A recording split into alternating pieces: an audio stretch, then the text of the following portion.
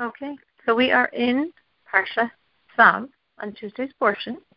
We are continuing enumerating details on the various offerings, and today we're beginning by looking at peace offerings. The peace offering is an offering that a part is given to God, a part is given to the priest, and a part is consumed by the owner. And the first peace offering that we're focusing on is a thanksgiving offering. So we are in chapter 7, verse 11. This is the law of the sacrifice of the peace offering that one will offer to God. You shall offer it for a thanksgiving offering. With the sacrifice of the thanksgiving offering shall he offer unleavened loaves mixed with oil, unleavened wafers smeared with oil, and loaves of scalded fine flour mixed with oil. So we're discussing here this thanksgiving offering, and Rashi explains that basically there's 4 categories. Rashi is actually commenting on the psalm that each verse refers to one of these 4 categories for which one is a thanksgiving offering. If you had a miracle, you had deliverance from a perilous situation, for seafarers, for those traveling deserts, for those confined in prison, and for a sick person who's healed. So for each of these 4 categories, they have to give thanks to God.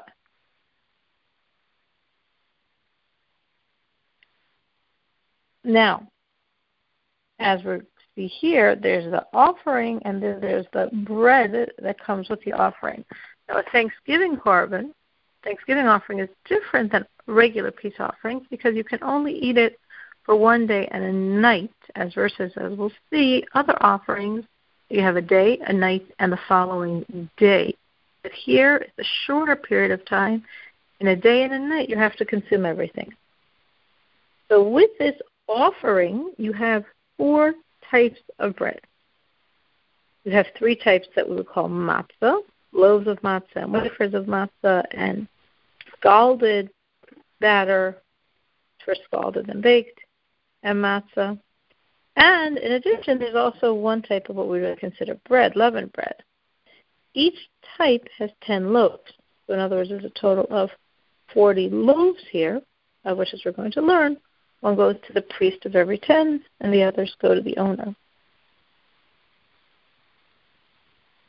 And then Rashi gives the weight, so that which he says the total volume was 5 se'in of Jerusalem, which is equivalent to 6 se'in that were used by the Jews in the desert, because the sages enlarged the coin, the sa'ah, by 20%. Each original sa'ah was only 5/6 of the counterpart. So this new measurement was called the sa'ah of Jerusalem. It's a standard measurement used in the early Mishnah time. The 5 Jerusalem sa'ahs are really 6 desert sa'ahs. So we have matzahs that are loaves, we have matzahs that are wafers, we have matzahs that are scalded. So the mixture, Rashi explains, it seems that maybe just the flour was scalded. That's what it would seem based on the verse. So the Rashi clarifies that no, the mixture, meaning the flour-oil mixture, is scalded.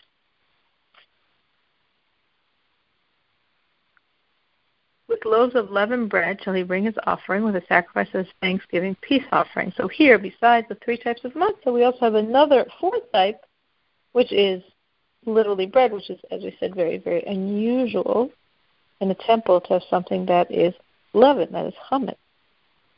And based on the exact precise wording of the verse, we see that this bread, these breads, only become holy when the sacrifice that accompanies it, that they are accompanying, is offered, slaughtered.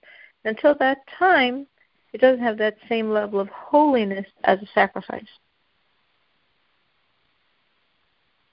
From it he shall offer 1 from each offering, a portion to God. It shall belong to the priest who throws the blood of the peace offering. So we said there's 4 types of bread here, 3 matzahs and 1 what we call bread. So of each type, we said there's 10 loaves. So the priest is getting 1 of the 10, and the other 9 are giving to the owners. That's in terms of the menachos, the bread offerings. in terms of the meat itself that he's offering, well, the meat generally goes to the owner, except for the breast and the thigh, that goes to the priest. And the flesh of the sacrifice of his thanksgiving peace offering must be eaten on the day of its offering. He may not leave any of it over until the morning. So this is true for the sacrifice of the thanksgiving peace offering. It's also, based on the wording here, includes the sin offering and the guilt offering and the ram of the Nazir and the festival offering that's coming up on the 14th of Nisan, the Korban Pesach, the Paschal offering. All of these also are eaten only for a day and a night, unlike most offerings, we get a day and a night and a following day. And just as the meat can only be eaten for a day and a night, also the bread, those 4 types of breads, also have to be consumed in that first day it was offered until the following night. You can't leave it over till morning, but you could eat it the entire night. But our sages say you have to finish at midnight, and the reason for that is because we don't want to tell a person you can eat it all night, but finish before dawn, sunbreak, whatever you want to say, because it's too easy to mess up. You can all probably relate to that concept of just sort of cutting the edge close. Like, oh, what time is Shabbos? Like, okay, that means I have to light candles within X number of seconds, which actually gets pushed over, and then the person inevitably lights late. So similarly, to make sure the person shouldn't end up eating, God forbid, from the sacrifice after the time, our sages push the time forward till midnight, a Jewish midnight. But if the sacrifice of its offering is for a vow or a donation, in other words, not a thanksgiving, it's a different type, it must be eaten on the day he offered a sacrifice, and on the next day, what is left over from it may be eaten. So now we switch to a different type of offering, not a thanksgiving offering, for one of these 4 categories of miracles, but this different type, this is a vow and a donation that we're saying here, but we're saying here the vow and donation is not coming because of the, so to speak, obligation you had to give thanks for deliverance and for a miracle. Meaning, what we're trying to clarify here is a thanksgiving offering could not truly be called obligatory, because the thanksgiving offering is coming as viewed as a vow or donation, which are optional. But since God did for you this miracle and this deliverance, you do feel obliged to give this thanksgiving offering. But now we're discussing offerings that have absolutely no obligation whatsoever. It's purely coming from your will. And here, therefore, we see the difference that, as Rashi says, if it's not for a miracle, 1, it doesn't require the bread, and 2, it can be eaten for 2 days, the day and the night and the day. Then Rashi goes into the Hebrew here, explaining why there is this seemingly superfluous prefix vav. What is left over from the flesh of the sacrifice shall be burnt in the fire on the 3rd day. So here, you had a day and a night and a day, and then you still didn't finish. What's left over would then get burnt on the next day.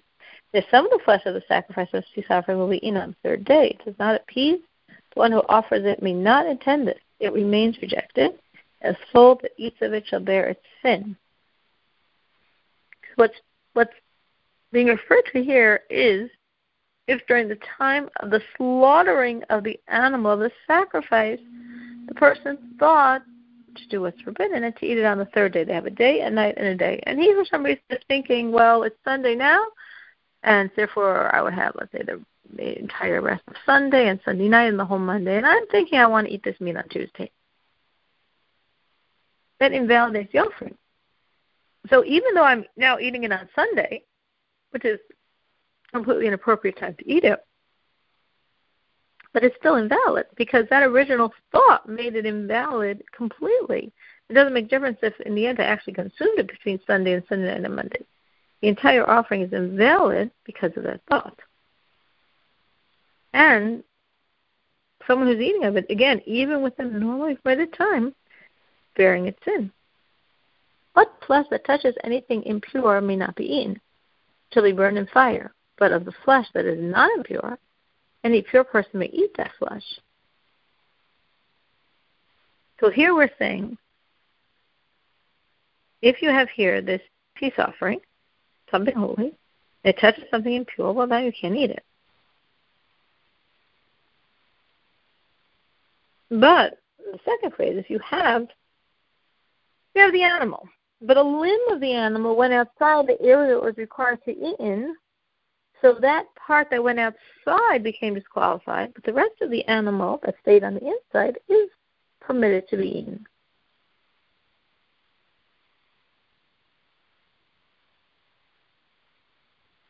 Now the final phrase in this verse said, any pure person may eat the flesh, meaning, since the verse said, the blood of your offering shall be poured on the altar, and the flesh you shall eat, you could think that only the owner could eat the peace offering. Therefore it says, any pure person may eat it. Now another way Rashi is explaining these words on a different level, Rashi is saying that anything I forbade you regarding the sin offering and the guilt offering, that if went beyond the curtains of the courtyard of the tent of meeting, they're forbidden.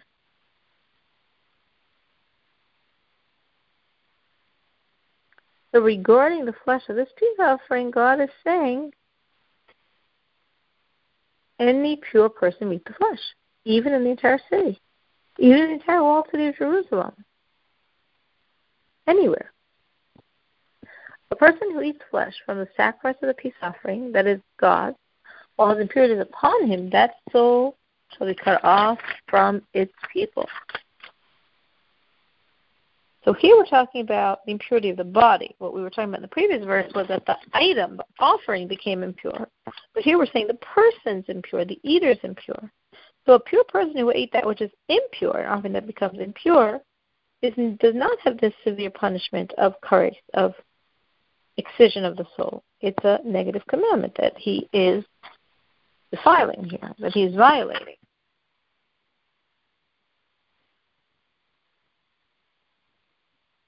Now, you could say, what about the commandment of someone who's impure eating something pure? Well, that's not stated explicitly in the Torah. That's derived through Gzeira Shava, which is a method that we derive information because we have something stated explicitly with regard to one context and it's applied to another context, or an identical word or phrase into context.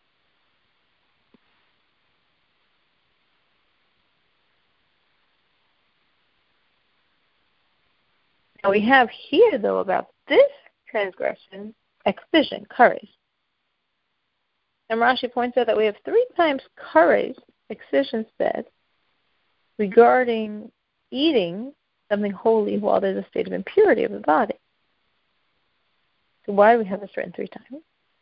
Our sages say one is for the general rule, one is for the specific, and one is to teach about ascending and descending offerings.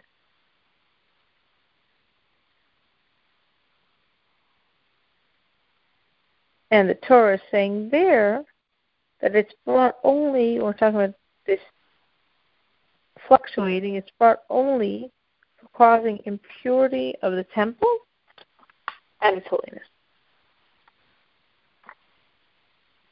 If a person touches any impurity, human impurity, animal carcass's impurity, any impure carcass, and he eats from the flesh of a sacrifice of the peace offering that is God's, after he ate this impure thing, then that soul will be cut off from its people.